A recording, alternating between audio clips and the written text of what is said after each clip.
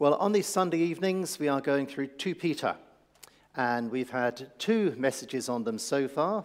Tim gave an introduction, a kind of overview of what 2 Peter is about, the various things we are to look for, the various knows that are in there, the knowledge. And then last week, Dan took us on chapter 1, verse 1 to verse 11, 2 Peter, chapter 1, verse 12. So this is the word of God. So, I will always remind you of these things, even though you know them and are firmly established in the truth you now have. I think it is right to refresh your memory as long as I live in the tent of this body, because I know that I will soon put it aside, as our Lord Jesus Christ has made clear to me. And I will make every effort to see that after my departure, you will always be able to remember these things. For we did not follow cleverly devised stories when we told you about the coming of our Lord Jesus Christ in power, but we were eyewitnesses of his majesty. He received honor and glory from God the Father when the voice came to him from the majestic glory, saying, "This is my Son, whom I love. With him I am well pleased." We ourselves heard this voice that came from heaven when we were with him on the sacred mountain. And we also have the prophetic message as something completely reliable, and you would do well to pay attention to it, as to a light shining in a dark place until the day dawns and the morning star rises in your hearts. Above all, you must understand that no prophecy of Scripture came about by the prophet's own interpretation of things. For prophecy never had its origin in the human will, but prophets, though human, spoke from God as they were carried along by the Holy Spirit. Well, this is God's true and trustworthy word. Okay, well, let's turn in our Bibles to 2 Peter and to chapter 1, Church Bible, page 1222. And we're going to look tonight at verses 12 to 21. Let's pray as we have our open Bibles.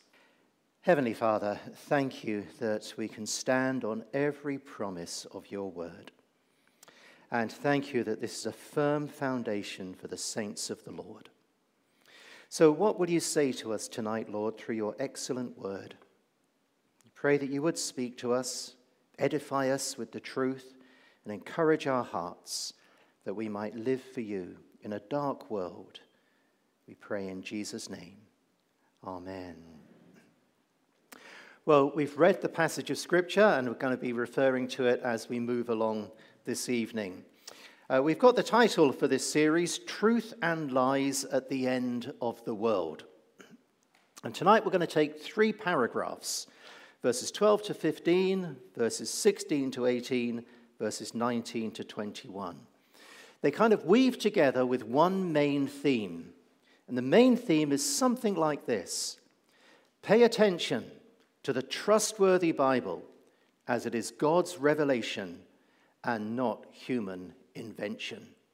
Pay attention to the trustworthy Bible as it is God's revelation and not human invention. So the Bible is the revelation of God's truth, whereas false teaching comes from people's fallen minds. So let's look at these paragraphs. Paragraph number 1, verses 12 to 15. Here we see Simon Peter has a really deep concern. It was like he was carrying a burden. There was something he had to do, and he had to do it quickly. For Peter knows that he's going to die soon, and there's something he's got to do before he dies. He writes about his death in verse 15. He speaks about his departure. His departure. And that's a Bible way of referring to death. Departure. When Jesus was on the Mount of Transfiguration with Moses and Elijah, it says there that they spoke of Jesus' departure, which he would accomplish in Jerusalem. So his death. In 2 Timothy chapter 4, the Apostle Paul referred to his death as his departure. And the word that's actually used here in the Greek for departure is the word exodus, way out. If you should ever go on holiday to Greece, something I would highly recommend, but if you ever go on holiday to Greece, you'll see in the airports there the word exodus, Exodus Gate, Exodus Lounge, departure is what it is, the Exodus place, the departure. And that is the Christian way to think about death. It's an exodus out of this world into the promised land of heaven. We're not to view death as an end, a blotting out of our existence, but a departure from one place to another. And Simon Peter knew that his departure was near. And he knew that because Jesus told him so. If you look at verse 14, Jesus, he says, because I know that I will soon put it aside as our Lord Jesus Christ has made clear to me. And he's talking there about the tent of his body. He's saying his body is like a tent in which he lives. He can take it down, put it back up again. And a day's march nearer home, the whole symbolism of the pilgrimage in the Old Testament. And Simon Peter says, this tent that I live in is going to be taken down, and my departure is near. And he says that Jesus has made that clear to me. And for a cross-reference, we haven't time to go to it tonight, but Jesus told him that in John's Gospel, chapter 21. Jesus told Peter about his death. And so Peter knew that he would not be alive for the second coming of the Lord. He knew that he was going to die very soon. And therefore, Simon Peter writes a lot about the second coming, and we'll come to that in chapter 3, a few weeks down the line. So Peter lives with this knowledge in his mind, this knowledge that he's going to die soon, there are false teachers arising, and the second coming will come one day. And so in the light of that knowledge, and in the light of his imminent death, Peter has got to do something. And the thing that he wants to do is to ensure that Christians remember God's truth. Verse 12. He wants to remind them. He says, so I will always remind you of these things. In verse 13, he wants to refresh their memory. I think it is right to refresh your memory. And again in verse 15, I will make every effort to see that after my departure, you will always be able to remember these things. So here's what Peter wants to do. This burden that he's got. I'm going to die. I know that. It's going to be soon. But before that my day of my departure, I'm going to make sure that I've got things in place for you to remember the gospel truth. And he's going to work hard for that. He says in verse 15, I will make every effort to do that. Now, last week, Dan pointed out to us that twice in verses 3 to 12, Peter had told his readers or his hearers to make every effort. Told them that twice, once in verse 5 and once in verse 10. And then Peter says, look, I'm no slacker myself. I'm going to make every effort as well to make sure that you can remember these things. And hence, we've got two letters from Peter. 1 Peter and 2 Peter, containing gospel truth. It's also the case that Mark's gospel is Peter's memories written down. So Peter was behind Mark's gospel. Mark wrote accurately all that Peter remembered. So Peter's going to record his memories so that after he dies, people will have the accounts of an eyewitness and they'll be reminded, refreshed, and remember the truth of the gospel. So there's something of a determination and an urgency to what Peter wants to do. I've got to do this before I die. But there's something else on the horizon as well that Peter's aware of. He is aware that there's going to be a generation of people after him without the presence of the eyewitnesses. So Peter was an eyewitness. He'd seen, he'd heard, he'd touched Jesus Christ. So had all the other apostles. They were going to die out. And so the second generation of Christians, the next generation of Christians coming up, what are they going to have to make sure they can be established on the firm foundation of the Word of God? They'll only get it if somebody writes it down. So Simon Peter says that in order for the next generation of Christians to be as sure of the truth as we eyewitnesses are, then we're going to write it down to pass it on. So the next two paragraphs are about the trustworthiness of God's truth in the gospel. Now, we've skipped through verses 12 to 15. There's much more wonderful things that could be said about it, but that's the burden of it. I'm going to write these things down that you remember them, because I'm going, you're staying. So the next two paragraphs speak about how we can trust the Word of God, how we can trust what Peter and others have written down. So verses 16 to 18, next paragraph, we see the eyewitness testimony of the apostles, verses 16 to 18. Here in this paragraph, Peter's referring back to a most remarkable event in the life of Jesus Christ, the Transfiguration. And I want us to turn back to that, to have a read of it, in Matthew chapter 17. So Matthew chapter 17. Keep a marker in 2 Peter. We're going to be back there very soon. But Matthew chapter 17 and verse 1.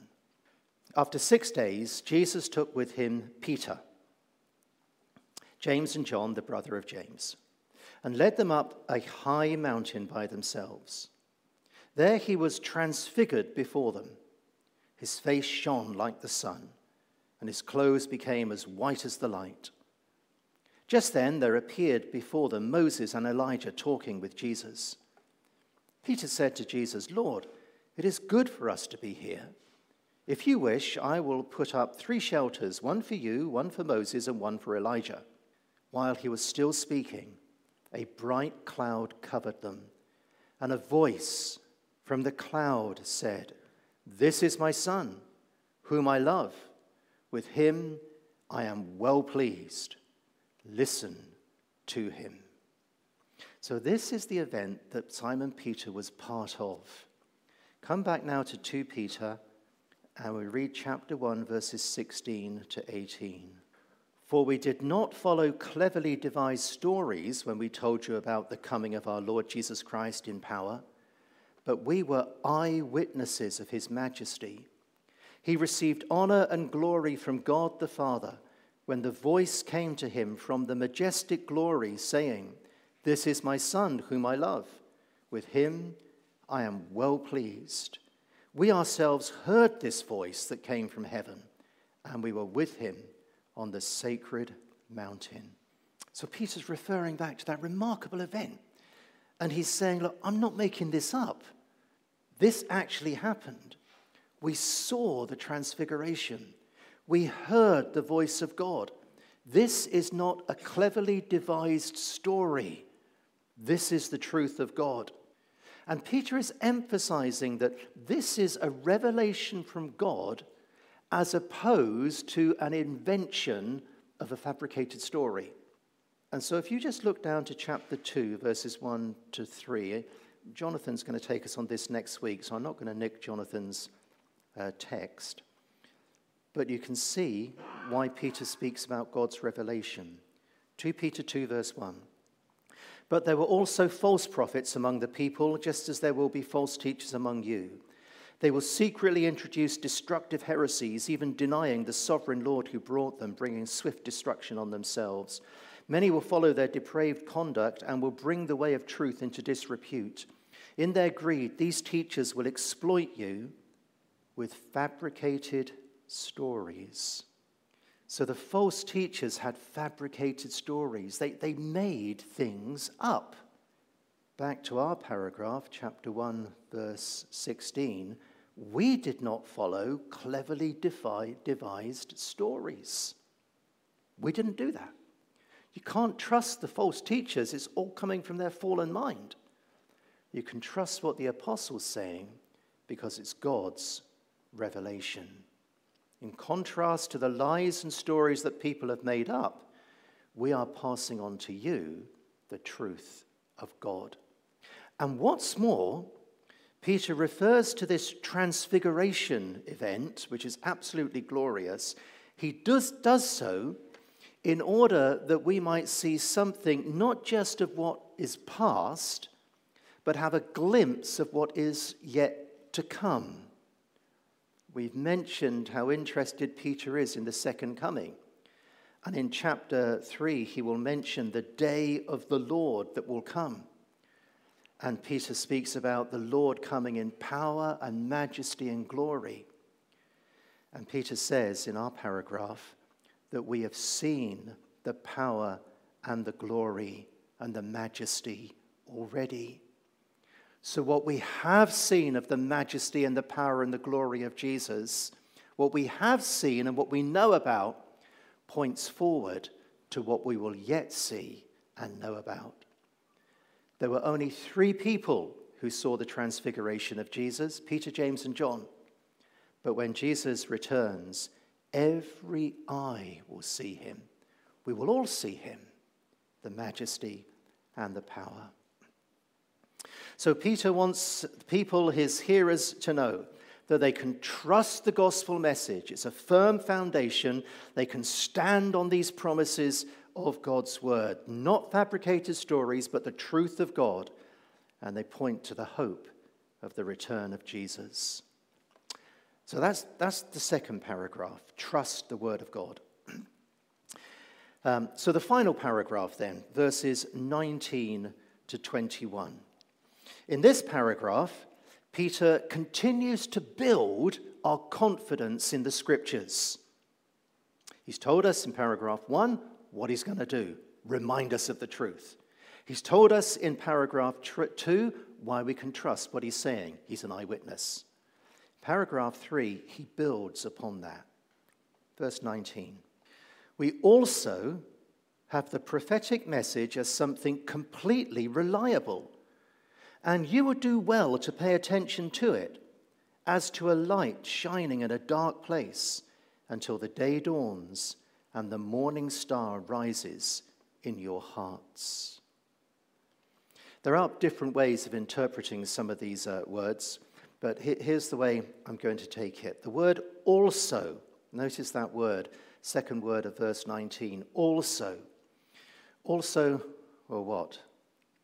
Well, in other words, we not only have the authentic eyewitness accounts that Peter's referred to, we not only have the voice of God on the mountain that Peter referred to, but we also have the Old Testament prophets confirmed.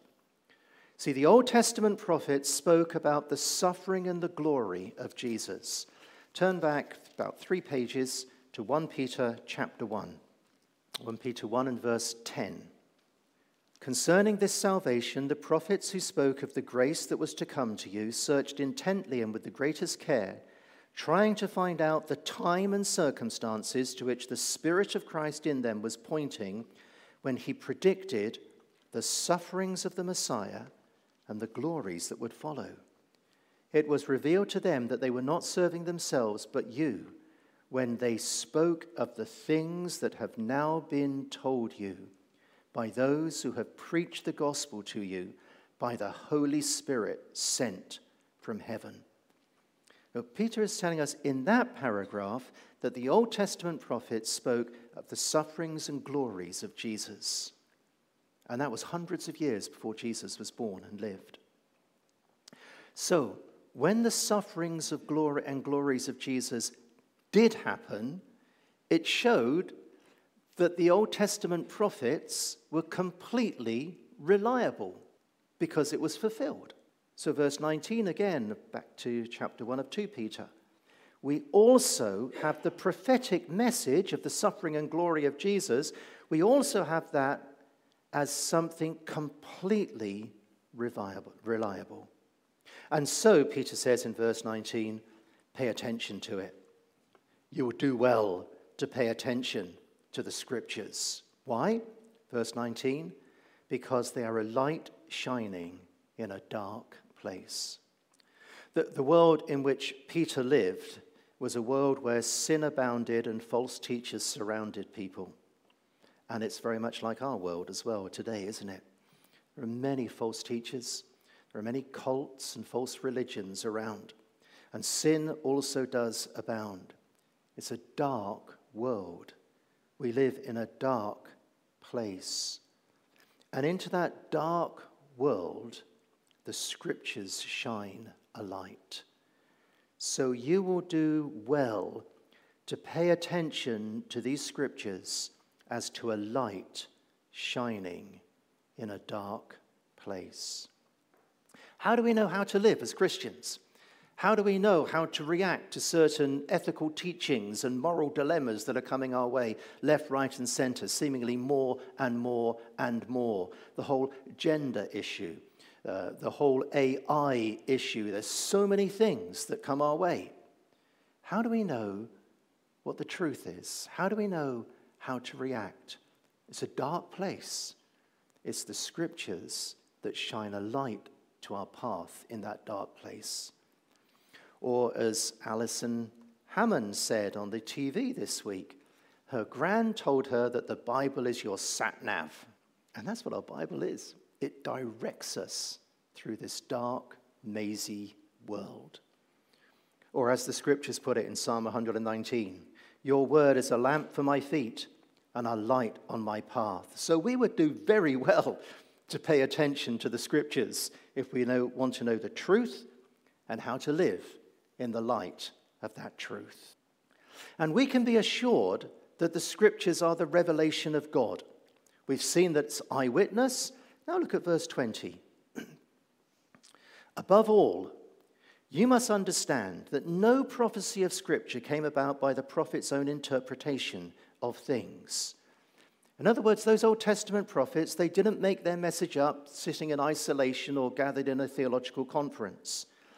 They're not like the political commentators who, you see, it's not their own interpretation of things. So political commentators today, depending upon their point of view and their persuasion, will look at something and then they'll give you their opinion of it in a newspaper column or a blog. And it's their opinion, it's their interpretation of what's happening. And Peter says the prophets are not like that. It's not their own interpretation of things. They didn't look around and say, what do I think about that? I'll write it down. No prophecy of Scripture came about by the prophet's own interpretation of things.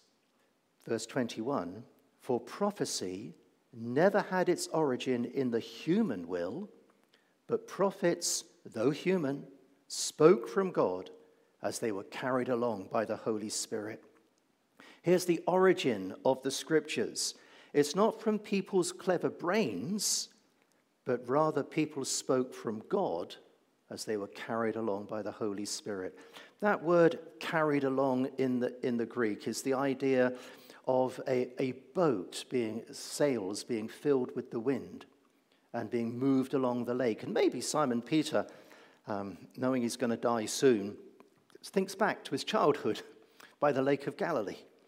And maybe he thinks back then to when he was a teenager or a young 20-something, his days of fishing on the Sea of Galilee and the fishing boat that he had that Jesus used once. And maybe he's thinking back to the time there on that Lake of Galilee when the wind filled the sails of the boat and just carried it along. And he says that's how Scripture came. The Spirit so filled those prophets that they were carried along by the truth of God. So we can trust the Scriptures. They are eyewitness accounts of the apostles. They are Spirit-breathed messages as opposed to the fabricated stories of the false teachers. So we would do well to pay attention to the Scriptures. And all of the more as the day of the Lord approaches. Let's close just by looking at verse 19. The words we haven't picked up yet. Verse 19. We also have the prophetic message as something completely reliable, and you will do well to pay attention to it as to a light shining in a dark place until the day dawns and the morning star rises in your hearts. We've got the scriptures now. Pay attention to them until the next epoch of revelation takes place. So we got the scriptures as a complete revelation, but there's going to come more revelation. And that revelation will take place when Jesus returns.